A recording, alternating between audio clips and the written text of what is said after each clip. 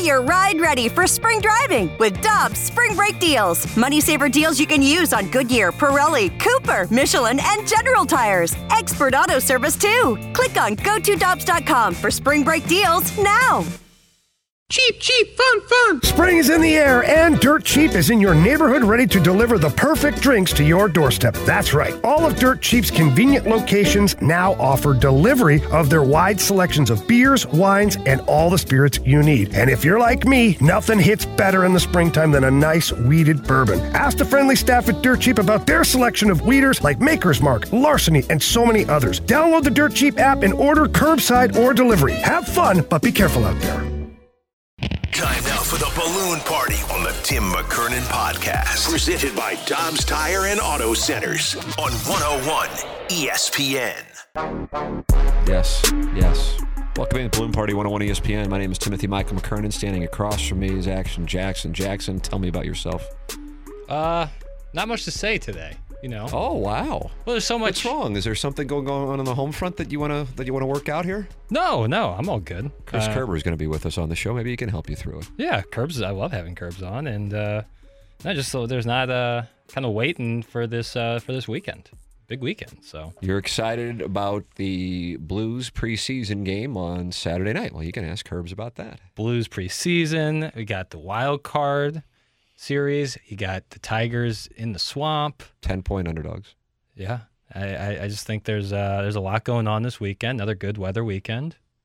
Looking forward to it. I'm going to be honest with you. I mean, it's a little weekend in the forecast. Yeah, but it's like the first fall weekend, where it's going to be 60 degrees. You wear long pants. Yeah, the crisp air. But I would prefer it to be a little warmer for playoff baseball, if you don't mind. Yeah, no, I hear you. Especially for the first of 4 rounds. Right, yeah. If it's this cold now, what's it going to be like when the Cardinals take on the Yankees? Yeah, and take the parade down Market. Yeah. It's going to be cold. You can get involved on the show, 65780. You can help Jackson out as he's obviously dealing with some things today. And you can leave a mic drop via the 101 ESPN app. Chris Kerber with us at 10:15, is that correct? Yep. And here on the program, we welcome you to get involved. Any questions you may have for Chris Kerber. Kerber was with us on the Fast Lane yesterday as news broke of the Blues announcing their new Hall of Fame, their own team Hall of Fame. So we'll talk that over with Kerbs here on Balloon Party, as well as some news and notes regarding the Blues as they get ready to open up the season here. Oh, and notice my math, 10 days, 11 days, whatever it is. So that's coming up at 10:15. And I have a little Piddles percentages to start the show, which makes me really happy. Yeah, absolutely. I love a little Piddles percentages. The Cardinals start Jack Flaherty in the wild card round. So to me, that question kind of comes down to if they're going to get to a Game 3, because 1 and 2, it's probably Michaelis Quintana. I don't know. I agree on the Michaelis. I don't know if Quintana is much of a lock as the Michaelis one. Yeah. Michaelis might be the only lock, the only for sure lock. I still wouldn't put it as a lock, but I would operate at a 95% confidence level. Yeah. Quintana, I would operate at a 60% confidence level. And then Game 3, it's up for snatch grabs. Absolutely. And to be I came to this conclusion with Anthony Stalter yesterday afternoon. Montgomery with Flaherty as the floating net. Yeah, I was going to say it's kind of like a piggyback. Either Montgomery or Flaherty start the game and the other one comes in at the first sign of trouble, But then something that Brad Thompson said yesterday that caught my attention, and then you just think about it and you go, okay, well, that's logical, that if Adam Wainwright isn't in the rotation, and I think most people at this point would say he won't be, as tough as that might be to say, that he wouldn't be on the roster. If there is no spot in the rotation, then there is no role. Yeah. In my mind, I was thinking he would just be on the roster to come out of the bullpen, but there are other people better suited for it. The thing about this series is that they are going, if the first sign of trouble, you have somebody up in the bullpen. It is a totally different type of game than we're used to watching for 162 games. And I recognize that a best-of-7 series has that element, and a best-of-5 series has that element. That is this, or this is that times 20, I feel like. Yeah.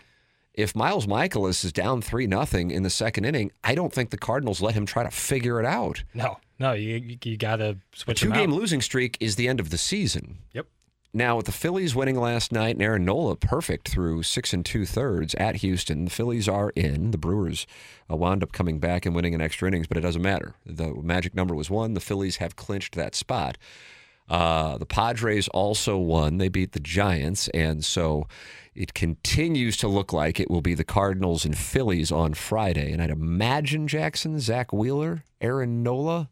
Yeah. That would be, who would you see out of the gate? Yeah, Nola probably Saturday based on what happened last night, but that's not easy. That's not an easy task, but being at Busch with the fans there, big advantage. But those two are nothing to be messed with. So I was hoping Nola could throw the perfect game because then he would throw 120 pitches. Right. And I wonder, I was watching that game. I know you're going, yeah. If they would have pulled him. He was at a low pitch count when he gave up his first hit. I think he gave it up to Yordan Alvarez, if I'm not mistaken. And then he gave up another one, and then they just pulled him from the game. But I was wondering how they would handle that in that spot. Right. Because if he goes into 120 pitch, but it's a perfect game. And a perfect game is in a much different category than a no-hitter. Right. I think if it was a no-hitter, you pull him out once it gets to $110. But with a perfect game, they're so rare. You probably leave him in there and hope for the best come the playoffs. But Severino was pissed off at Aaron Boone for yanking him in a no-no last night. Right, but then, it cuts both ways. You'd have people in Philly, sports media in Philly, if they were to lose this weekend against the Cardinals, saying, well, why did you pitch Nola 125 pitches? And, if you didn't get the perfect game, even more so. So the Cardinals do not know it's the Phillies. The Phillies have the tiebreaker on the Padres if they were to finish in a tie. And right now, the Phillies trail the Padres by 1. The Padres can wrap it up tonight with a win and a Phillies loss.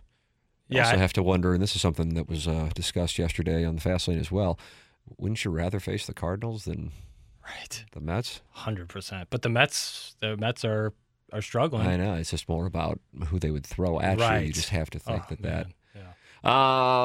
Guys, let's see what we got. Lars Nootbaar starting in the outfield on Friday. Tick-tock. Jackson, what percentage are you going with on that one? Oh, for the record, my Cardinals start Jack Flaherty in the wild card round. I would put that at 12%. 12% is my number. Where is your number? I was going to say 25% because I think it probably will go 3 games, and then I think you'd see him pitch at one point. For Lars, I will say 60%. I was going to go 66%. Yeah, I'm pretty confident that he'll be the starting outfield. Paul DeJong is the starting shortstop in any wild card round game. Oh, boy, my hope is a lot lower than my action. You think it's going to happen? I think there could be a situation. I'll go 25% again. He's going 15% on that. Yeah, I mean, I really hope it's well, if they get knocked out and he's in there and he's doing the 0 for 3 3K thing, and they lose because of offense, Ali Marmol, who will go from a great deal of equity with the fans, that will cause some, because no matter what, whenever the Cardinal season comes to an end, you are now staring into one of the most transformational off seasons in recent Cardinal history because of, certainly, catcher needs to be tended to. 100%. Pujols has become a key part of the offense. We're now wondering, you don't go to the ballpark anymore, wonder if he's going to be in there. He needs to be in there. Right. He needs to be in there. Right. He isn't going to be around. I think the Adam Wainwright thing is more of a question than I think the average Cardinal fan thinks. Right. Yeah, especially the outfield is a situation that may get under the microscope here within the next 72 hours.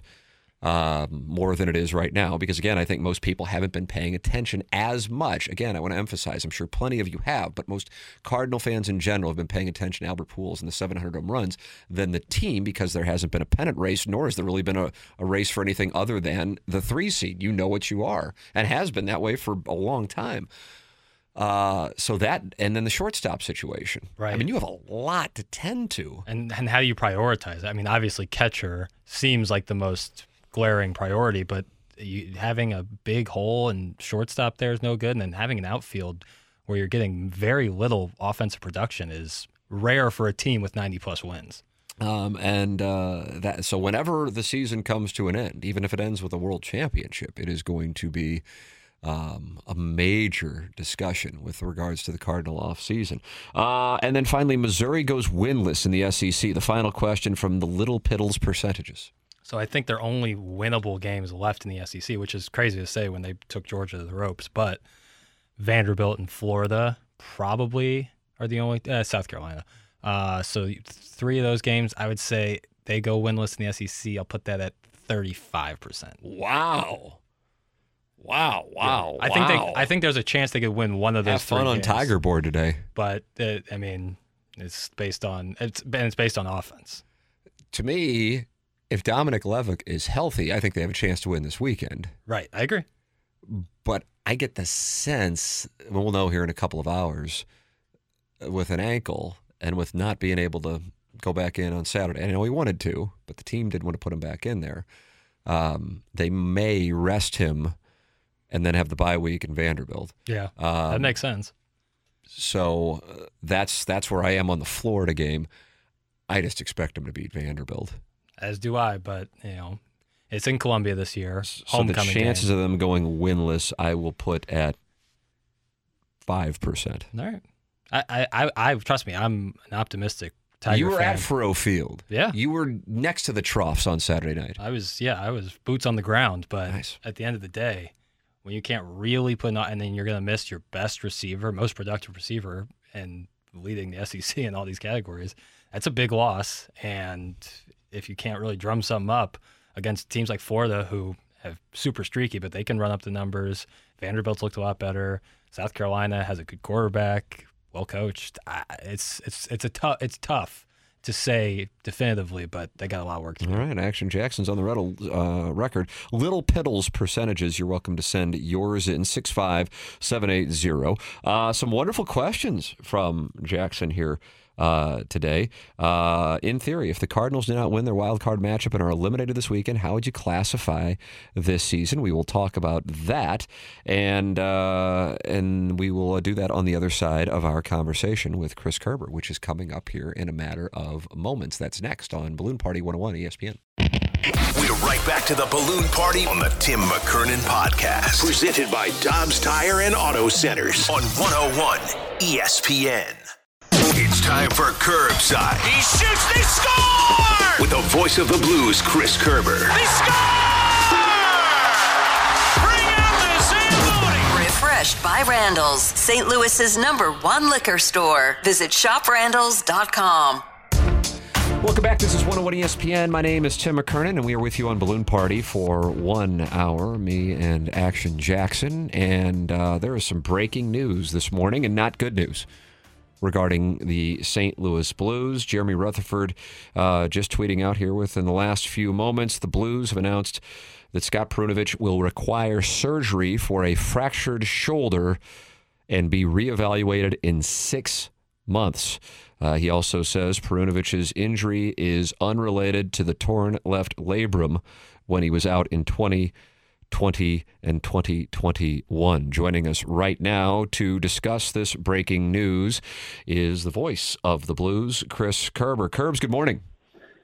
Tim, good morning. How are you guys? Wonderful. Always great to talk it over with you. And this is quite timely here with this news just breaking here within the last few minutes. We knew that the injury had some concern, and now we get the official word from the Blues that he will miss, at the very least, 6 months as he'll be reevaluated with shoulder surgery. What can you tell us about the situation here with Scott Perunovich, Kerbs? Yeah, he took an awkward hit, and the unfortunate thing is, while his NHL career, or his pro career for that matter, has been injury-laden, his career prior to this really wasn't. I mean, he never really dealt with much injury, so you could imagine how frustrated this guy is, a guy that won the Hobey Baker Award, which, for those that don't know, that's the Heisman Trophy of college hockey. And just hasn't been able to get his pro career launched with any consistency because of injury. So An extremely frustrating situation for a terrific young man, a very polite, hardworking young man. And, got to keep trying to find the silver lining for him, and it is unfortunate. So now, within the first couple weeks of camp here, you've lost your veteran D-man and Marco Scandella for 5 to 6 months with a hip injury, and now you've lost Scott Perunovich, who was trying to make this squad out of camp. Yeah, and so we're looking at it just a few weeks ago, going, okay, they've got some depth here, and now the game appears to have changed with this news, and Scandella, as you made reference to. Do you think that this now creates some urgency for the front office to try to tend to it, or do you think they go down the roster?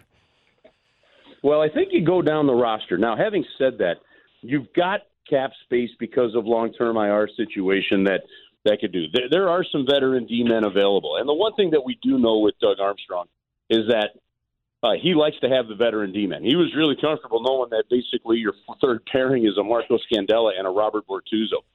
I think they're looking like they're pretty okay on the left side, with Nico Mikkola and Robert Bortuzzo on the right. But I do think that, if you look at how they've used Robert Bortuzzo over the last couple of years, he had the 1 year he played 70 games, but that was really it. So it wouldn't shock me if they went out and looked for somebody that could play the right side, a veteran guy from time to time as well. But if they don't, I still think you're fine with Nico Mikkola. You've got Calle Rosen as the next man up. I mean, the Blues are very comfortable with what he did. And then in camp, we've seen Tyler Tucker and Matt Kessel. And I think Kessel may be the leader at the turn in terms of some of these impressions that he made. We're probably not talking about Tucker at that situation if it wasn't for all these injuries, but he's done a great job of taking advantage of the situation ahead of him and has really done well for himself in camp. So I think they're still very good, very well off defensively, and thank goodness that they had planned ahead and really had some depth already in the house. Chris Kerber, our guest here on Balloon Party 101 ESPN. Tim McKernan and Jackson Burkett with you for the hour. Kerbs, you were with us on the Fast Lane yesterday talking about the news on the Blues Hall of Fame, and I love the idea. We talked about it there, and I want to let the listeners who are not aware of what is going on the background of it, because it's something that people at the Blues organization had been talking about doing here for a few years. COVID kind of played a role in its delay to 2022.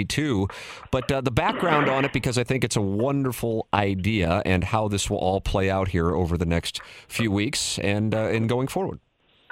Yeah, this has actually been in the works, believe it or not, as I told you yesterday, for 6 or 7 years.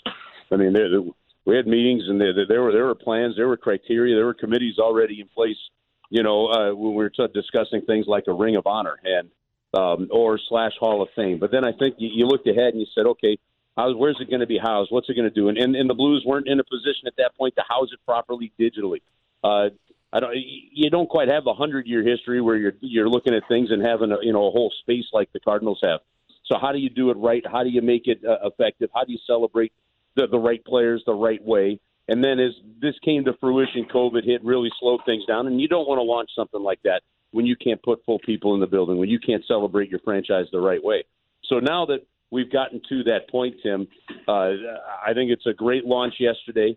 There's a terrific committee of very knowledgeable people, some with the organization, some former people of the organization, some media members as well. They've helped compile a list, and fans can now go online at stlouisblues.com/Hall of Fame. You can vote, and then the first initial class of the Hall of Fame is going to be announced on opening night on Saturday the 15th. That is outstanding. You can check it out right now at stlouisblues.com. And there are 10 automatic inductions, 8 who have had their number retired, and then Sid Solomon Jr., the original team owner, and Dan Kelly, legendary broadcaster for the Blues. So if you could give your perspective on the 10, of course, and then who is up for a vote and what direction you decided to go. Well, one of the things you have to realize when you go through this process is I think you have two different layers. So when a team creates a Hall of Fame, when the Cardinals created their Hall of Fame, there is still a difference between their Hall of Fame and then the Baseball Hall of Famers, that were part of the organization. Now, not every Blues number retired is a NHL not even NHL. It's called hockey, the Hockey Hall of Fame. So they're not all Hockey Hall of Famers. But it is a rarefied air that they held in being recognized by the team. So those members are naturally just automatically in the Hall of Fame. You don't have to worry about voting and things like that therein. Sid Solomon Jr., that's a no-brainer as the, original patriarch of this franchise. And then, of course, the great Dan Kelly was the voice and sound of this organization for 20 years, in the first 20 years of the franchise after Jack Buck managed the first year. So you move forward. And one of the questions, one of the things you deal with, Tim, is, again, as I mentioned yesterday, was, what do you do? How do you set the criteria? Because you can set certain criteria that could be really hard to match, but then you may not be able to celebrate great moments. For example, while it is 200 games or 3 years for the Blues, you've got to leave room in there if for some reason somebody like a Pat Maroon shows up and scores one of the biggest, if not the biggest, goal in franchise history. And how do you honor that? And how do you honor moments? And so all that was part of the debate and how it goes in. Or, for example, 3 years, if you put that limit in there, a full 3 years, you might eliminate, certain guys, and Adam Oates, who didn't play, very long with the St. Louis Blues, things like that. But you are clearly worthy of the Hall of Fame. So that it really is quite a debate that led to a lot of the criteria. Having said that, my initial three that I submitted as a committee member to, for the fans to vote on, I think Glenn Hall is a no-brainer. One of Vezina, one of Conn Smythe for the St. Louis Blues, backstopped the Blues to 3 straight Stanley Cup finals the first 3 years of the team. The next one, Gary Unger. You could make the case that maybe Gary Unger's number 7 should be retired based on not only what he did back then, but still where he ranks in terms of the all-time franchise list. And then for me, the third one I submitted was Alexander Steen. Again, go look at where he ranks on all the franchise lists, 10 years with the franchise, what he did for a decade and how he helped lead this team. And then, of course, part of the first ever Stanley Cup championship. And that one, to me, felt like an absolute no-brainer as well from a recent standpoint. So that's who we put out there. Others had differing opinions, and now the fans get to have their say. You can do so by going to stlouisblues.com. Check out the new Blues Hall of Fame, all of the details and the candidates this year. And, of course, more news throughout the day on the Blues and the Scott Perunovich injury and now surgery. Curbs, always appreciate it. Looking forward to our conversations throughout the course of the season every Tuesday here from 10 to 11. Thanks so much, kind sir. Appreciate it, brother. All right, Tim. Listen, have a good one, and have everybody check out the Icebreaker this Friday night from 5 to 7, too. The whole team's going to be out there at Centene Community Ice Center, walking the blue carpet with a Q&A from the fans, and a great event coming up that'll lead you hopefully into some night baseball. Ah, very nice. That's a great idea, from 5 to 7. All right, Curbs, thanks so much. All right, Tim, have a good one, bud. Thanks. You too. That's Chris Kerber with us here on the Brown and Crouppen Celebrity Line. Tim McKernan, Action Jackson with you. Second half of the program coming your way. Buster Olney of ESPN with a kind of surprisingly critical column on Tony La Russa. I would say it's giving perspective, perhaps, to what had transpired the last 2 years in Chicago. La Russa celebrating his 78th birthday today, the day after he officially retires from the game as a manager, and I don't think you will see him returning. Plus, Action Jackson's questions. Your answers are welcome as we set the stage for the second half of the hour at 65780 Air Comfort Service. Text line, Tim McKernan, Action Jackson with you. This is Balloon Party on 101 ESPN. We're right back to the Balloon Party on the Tim McKernan Podcast. Presented by Dobbs Tire and Auto Centers on 101 ESPN. Welcome back. This is Balloon Party 101 ESPN. Tim McKernan, Action Jackson with you for another 26 minutes of magic. And then it's BK and Ferrario at the top of the hour. This morning, Buster Olney of ESPN writing a column that is titled the following: Tony La Russa's legacy is more than his disappointing White Sox tenure. But the first half of the article approximately is kind of ripping La Russa for what took place in Chicago and talking about how people in the front office didn't really want to work with him, didn't really want him there, and it ended in a way that there is some relief, and that is that he will no longer be the manager. Talking about the following, quote, executives with other teams speculated Monday afternoon that within the White Sox front office, there is great relief about La Russa's departure because the team remains talented and within its theoretical window of competing. Quote, Tony was never their guy. He was Jerry's guy, and everybody was doing the best they could, one executive said. It'll take some time before the haze generated by La Russa's 2-year stint as White Sox manager drifts away. He goes on to tell a story here, Jackson, and this is one I had never heard of. He quotes Alex Cora of the Red Sox saying, "We all knew he was prepared, and we all knew about the 2-for-1. And the 2-for-1 translated is the understanding that if a pitcher hit one of La Russa's players with a pitch, then the Cardinals would hit 2 of the other team's players, whether or not the original offense was intentional. The hit batsman, retaliation, and intimidation were at the core of a long, difficult relationship between Tony La Russa and Dusty Baker, who played for La Russa briefly in Oakland before becoming a manager. Their teams would share many on-field bench-clearing incidents with batters getting hit and punches being thrown." After years of silence, Baker recalled earlier this summer, the two men finally spoke while standing at adjacent urinals at the 2014 funeral of beloved teammate Bob Welch. This is just my own brief aside here. Yes. Editor's note. You could say they talked at Bob Welch's funeral. The urinal thing was vivid. Yeah. And yet I enjoyed it. I like it's theater of the mind, Tim. Well, let's lay out the scenario then. Who is using the Little Wizard's room first? Oh, man. Probably, how much older is Tony? He is 78. I believe that would make him older than Dusty Baker, who played for him. I'll probably go Tony. Prostate reasoning. Yeah. Nice. So Tony is standing there, and it's a room full of urinals because it's a big facility. That would be my guess. It's not just like 2 urinals. Right. And so Dusty chooses to stand next to him. Power move. Power move, eye-opening, provocative as the day is long. Yeah. But that power move opened up the door to a conversation at the urinal. I would say this might be the second most powerful conversation at the urinal, next to Craig Berube and Carl Gunnarsson before overtime in Game 2 of the Stanley Cup Final. Yeah, we'll do Mount Rushmores of urinal conversations. Yeah, tomorrow? I think that's scheduled for tomorrow following Panger. Yeah, when I badger him about his handicap again. And also about TMA's match against Chris Nagel at his track. And I have a feeling he is not going to be picking us which is for a the shame.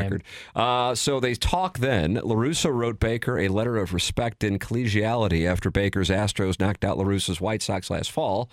Baker acknowledged that after a nudge from Melissa Baker, his wife, the man is trying, she said to Dusty, and he called La Russa back.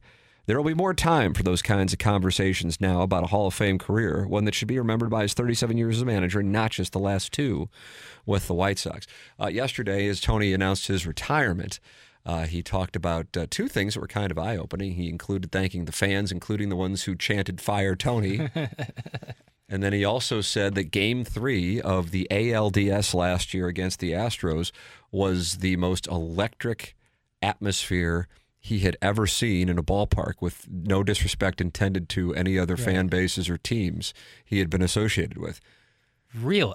And I have to tell you, I was a little surprised by that. Now, you know as well as I do, now that statement's probably not making its way around Cardinal fandom. No.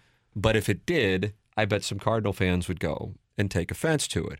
I have to tell you, just in general, I don't know how Game 6 of the 2011 World Series was surpassed by Game 3 of the Division Series between the White Sox and the Astros in 2021.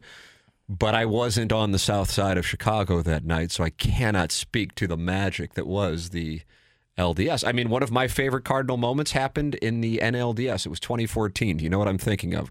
I'm trying to telepathically communicate it to you because I know you were a young boy. You were 16 years old. Big City hitting the homer off Kershaw. Yes. Yeah, that was, and that was John Lackey at the front of the dugout screaming expletives. Yeah, he was intense. That's a great moment. That was outstanding. Awesome. The Kershaw pose. That was a part of the Kershaw pose. So I understand a great atmosphere in the LDS. I'm just saying he was a part of Game 6 of the 2011 World Series. Yep. If you want to go beyond that, Game 6 of the 2004 NLCS, Edmonds home run, walk-off. Game 7 of that NLCS with Scott Rowland off of Roger Clemens. The building was shaking back-to-back nights. I had been in Busch Stadium, I would imagine, close to 1,000 times by the time that game rolled around in 2004, and I had never felt the building shake. And I felt it twice in 24 hours when Edmonds hit that home run and when Rowland hit his home run. Yeah. I'm like, holy crap. And there is that feeling when the stadium shakes and everyone knows it. Right. It's incredible. So does La Russa's legacy get tarnished by his 2 years in Chicago? Jackson, go. I would say no, but we have his recency bias is very much popular. And so I would understand people saying that today, next year, the year after that. But I think in 5 years, and Tony's already in the Hall of Fame, so there's not like that moment where he gets into the Hall of Fame and people just forget about the White Sox thing. But I think in the grand scheme of things, no, it does not affect his legacy at all. I think it's like a footnote at the bottom of, this huge list of accomplishments he's had. And so, no, for me personally, not at all. But for the masses, I would say maybe for a year it might, but not overall.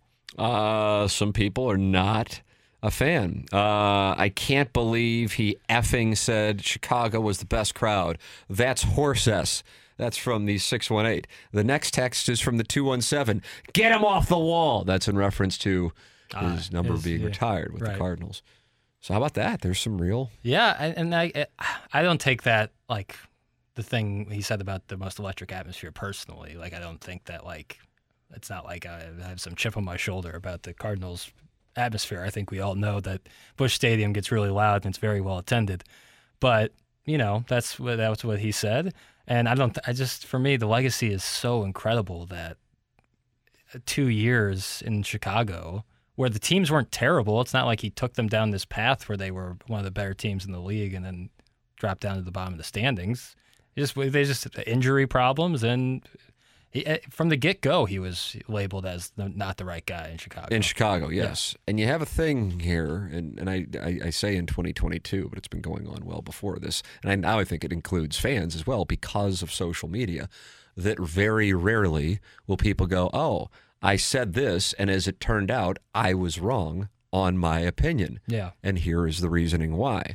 Most times, I think, people try to spin the facts to fit their opinion so that they don't have to say that they were wrong. Well, with Tony La Russa, when he was hired by the White Sox, it was an incredibly unpopular move with the media, both nationally and in Chicago. And the reasoning being is he had this young, exciting team, and La Russa was only being hired by Jerry Reinsdorf of the White Sox because he wanted to right a wrong of firing him in 1986, and this was his chance to do it.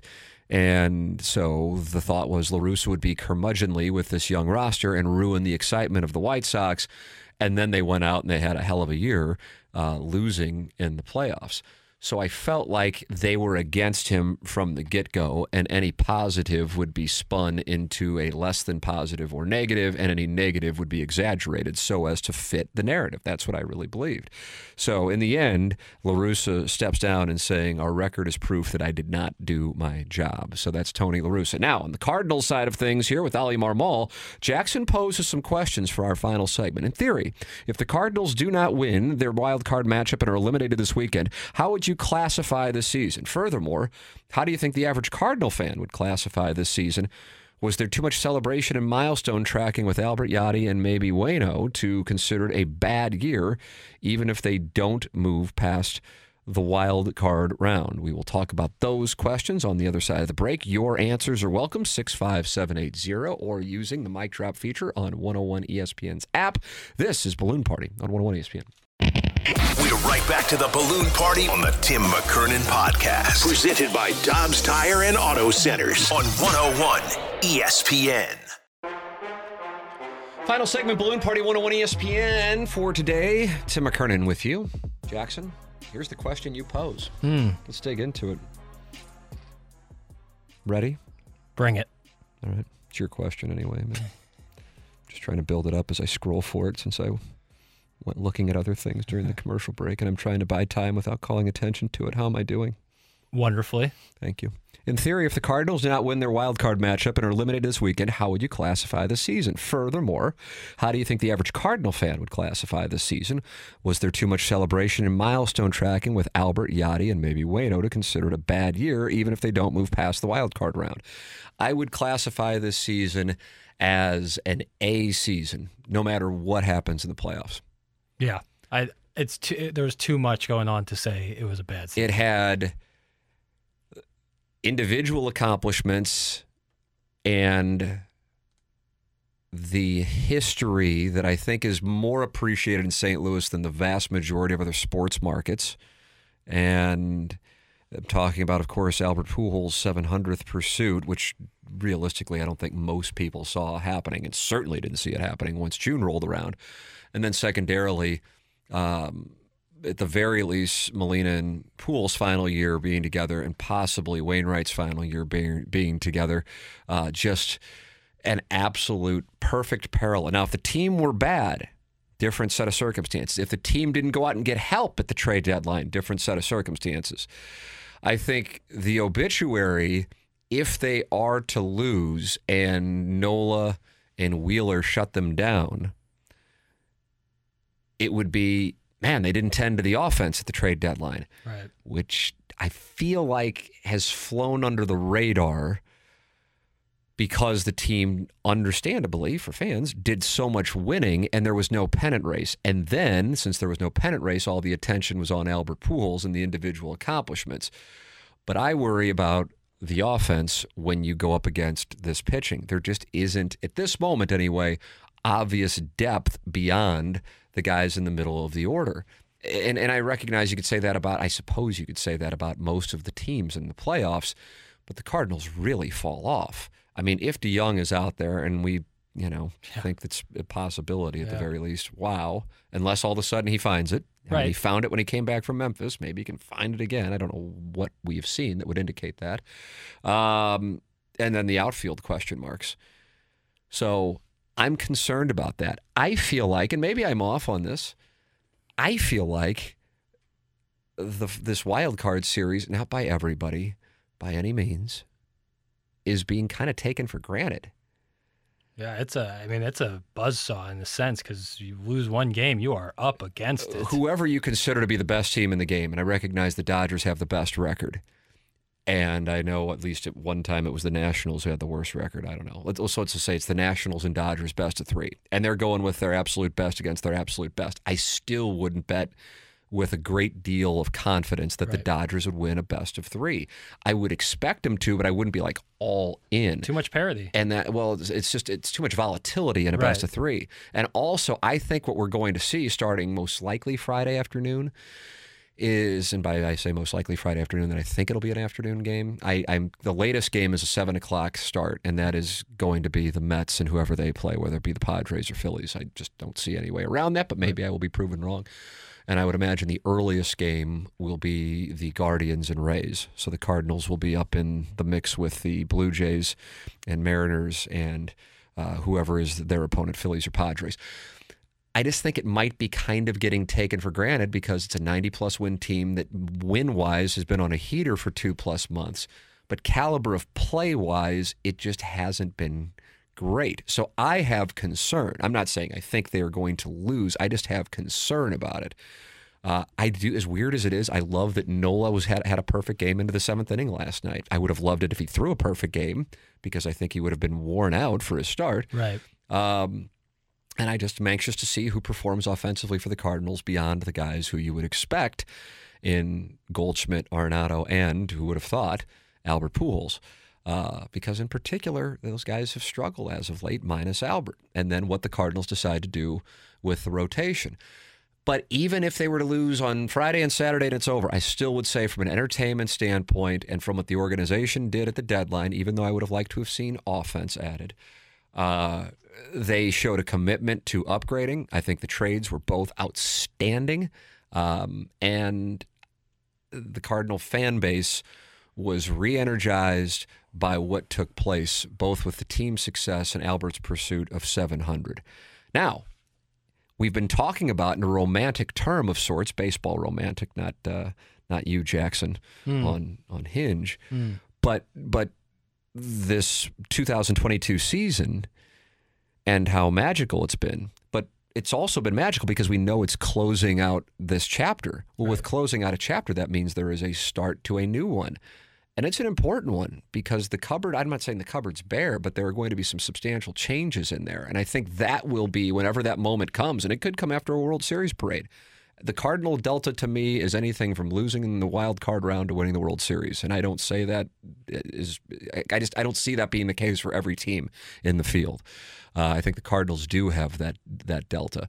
And so taking a look at it, whenever that time comes that it's over, the fan base understandably will go, okay, well, what are you going to do about the outfield situation unless two guys emerge in the outfield? You go, wow, okay, well, now you know what you got in the outfield. What are you going to do about shortstop? What are you going to do about catcher? What are you going to do about the rotation, especially if Wainwright is done? These are questions that are coming, and we could be discussing them on Monday. So that's kind of a little bit of a peek into our near future. Within the next month, at some point, that's going to happen. But from my standpoint, even if it ends abruptly on Friday and Saturday, from an entertainment standpoint and a quality of play standpoint, this was a hell of a season. And that's not going to change by a quick exit in a set of circumstances that, don't necessarily allow the best team to win, even though I realize that may sound counterintuitive. A best of three has a high delta. Your thoughts, sir? Yeah, there's just too much awesome stuff that happened this season for it to be qualified as anything else but like a really fun and awesome season to watch. But I think your question about what would casual fans say or the average fan say, and I think the fan would say if they got knocked out this weekend that it was a disappointment. Sure. And of course it's a disappointment, but I wouldn't let it color 2022. No. There have been too many moments from 2022 that I think reinvigorated this fan base and brought back, I think, a number of people who may have been turned off. Sure, and I think it would by some, like a portion of the fan base, to be labeled as this team got too hot too early. And then they kind of ran out of steam towards the end of the season, which has its merit. But, these guys are professional baseball players. At the same time, it would not surprise me if they went off. Yeah, agreed. I mean, when you have the kind of talent this roster has and also the experience that it has, I would not sit there and go, well, I just don't think they can get past any of them. Right. You look at the National League field, and it is stacked. It is stacked. It is so stacked.